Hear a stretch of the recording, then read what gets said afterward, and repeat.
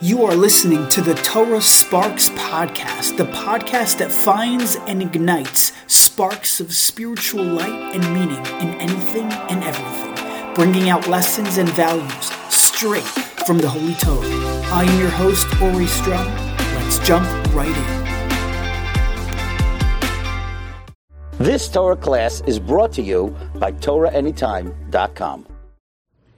Shalom, hope you're doing well. Welcome to all those joining us right here on Torah Anytime.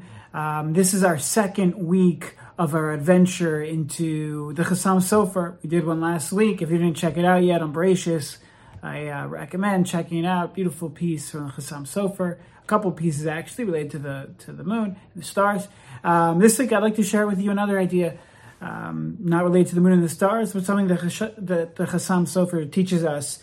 We maybe have heard of the Medrash. It said, the pasuk says, Eila told us Noach. It says his name twice. And the Medrash tells us, Medrash Bereishis Rabbah, Perek Lamed, Noach l'shamayim, Noach l'brios, that he was matzachim, he was favorable, it was peaceful, calm, menucha, call it what you want. It was this attitude of Noach l'shamayim, towards heaven, easygoing, good, everything's great, and Noach l'brios, Noach towards the creation, is cool, collective, chill. And we usually understand Noach l'shamayim, Noach l'brios as a positive thing, as a shevach. But the Chasam Sofer says it's actually a genai. It was a genai that Noach was Noach l'shamayim and Noach l'brios. How so? He says, look at the other Jewish leaders. Look at Moshe Rabbeinu. Moshe Rabbeinu stormed the heavens with tefillah b'kayach, tefillah with great strength. Avram Avinu stormed the tefillahs. David HaMelech stormed the heavens with their tefillah. When someone is Noach l'shamayim, the Chasam Sofer says that's actually a negative thing. That means you're too easygoing. It means you're too chilled out. It means you're not being strong enough in terms of understanding and valuing your koach tefillah. There's this challenge in front of you, and Hashem wants you to break through with the tefillah. He wants you to break the gates of heaven open. And Noach l'shamayim is a negative thing. And Noach l'brios also. Because of this chilled out quality and this peaceful quality, that actually impacted Noach's relationship with the other people, with the brios, because he didn't rebuke them properly. But like we learned from Moshe Rabbeinu rebuked the people as needed. And you gain a certain level of respect in leadership when you do it, obviously, in the right way. But it's just an interesting, fascinating take that the Chasam Sofer is understanding. Noach l'shamayim, Noach l'brios is not a shevach, it's not a positive trait, but it's actually, the Torah is highlighting when it says, Eila told us Noach, the double, Noach, that it's really a negative thing. And he explains it, that the pasuk itself, further, when you read it on, explains this. How so? Eila told us Noach. These two Noach is Noach l'shamayim, Noach l'brios, like the Chasam Sofer is saying, it's really a negative thing. Because he wasn't strong enough. He didn't use that koach tefillah to storm the gates of heaven l'shamayim. And he wasn't strong enough. He didn't break that peaceful mindset to be able to rebuke his generation as needed.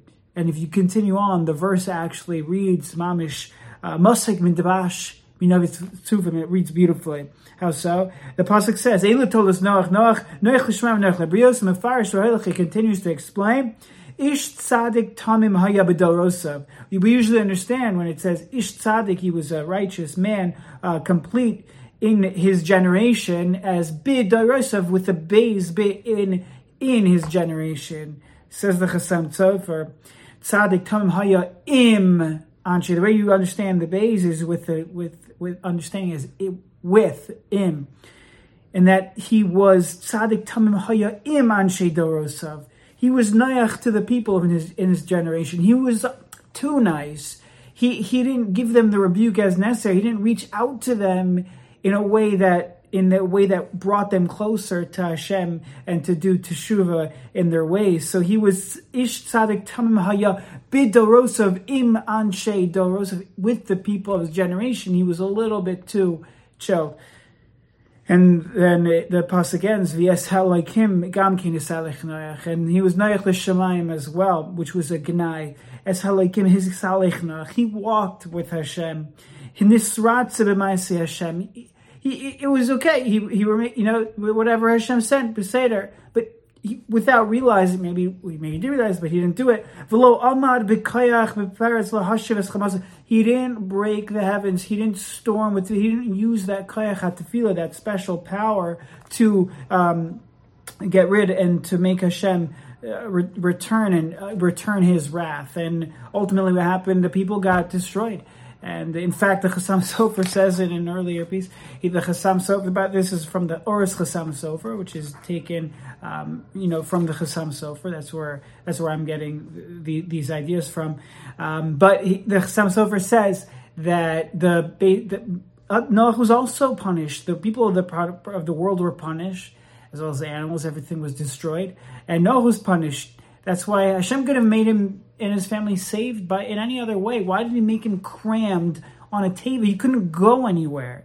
Because for those 12 months, it was a Beis HaKela. It was like an imprisonment. That's why the Torah says, Vayiskar. Hashem the door was closed. It was like a sigur. He was closed. He was mamish like in a jail. He was imprisoned. It was a punishment on behalf of Noach. And one of the reasons is because, like the Chasam Sofer is saying, Elutol is Noach, the double word Noach is Noach l'Shemaim, Noach l'Brios, and we may not have thought it really is a gnai that he was too chilled and not understanding of the true value and the kayach of the tefillah to storm the Shemaim, and number two, he was too chilled in terms of his relationship im anshi dorosov, with the people of his generation. So the lesson for us, we have to take it with a grain of salt. Obviously, we have to show people love and support. But if you know somebody's going to listen, then there's a mitzvah in the Torah to rebuke them, to set them on the right way, to show them. And in terms, especially now, with everything that's going on in the world, it's important to realize the strength in our tefillah and not stop the status quo. I know it's hard. Tefillah with kavanah is one of the hardest things to do. At least for me, it's something that I try to work on. And let's do it. Let's do it together. Anyways, okay. Wishing you all the best. Hatzlacha. Thank you for tuning in. And Amitzvah Hashem, we'll share another insight from the Chasam Sofer next week. You've just experienced another Torah class brought to you by TorahAnytime.com.